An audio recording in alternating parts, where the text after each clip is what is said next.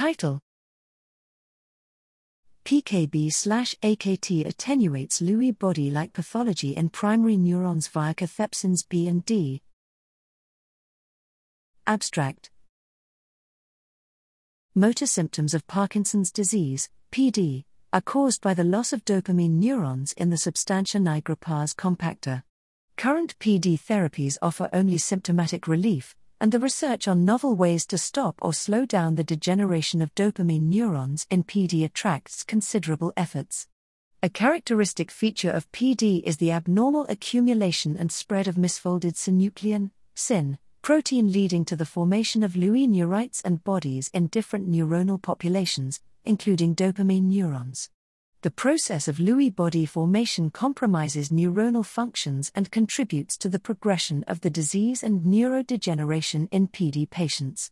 Treatments preventing SYN misfolding, aggregation and/or spread may therefore provide much-needed disease-modifying therapies for PD. We and others have demonstrated that SYN aggregation and Lewy body formation can be modeled in primary neuronal cultures treated with SYN preformed fibrils, PFFs. Using this approach, we have identified several factors preventing the accumulation of phosphorylated SYN in dopamine neurons in vitro and in vivo.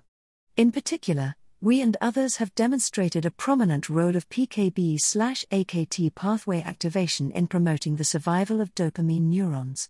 Here, we utilize lentiviral vectors, LVs, to express constitutively active myristoylated serine threonine protein kinase AKT1, MUT1, in primary dopamine neurons.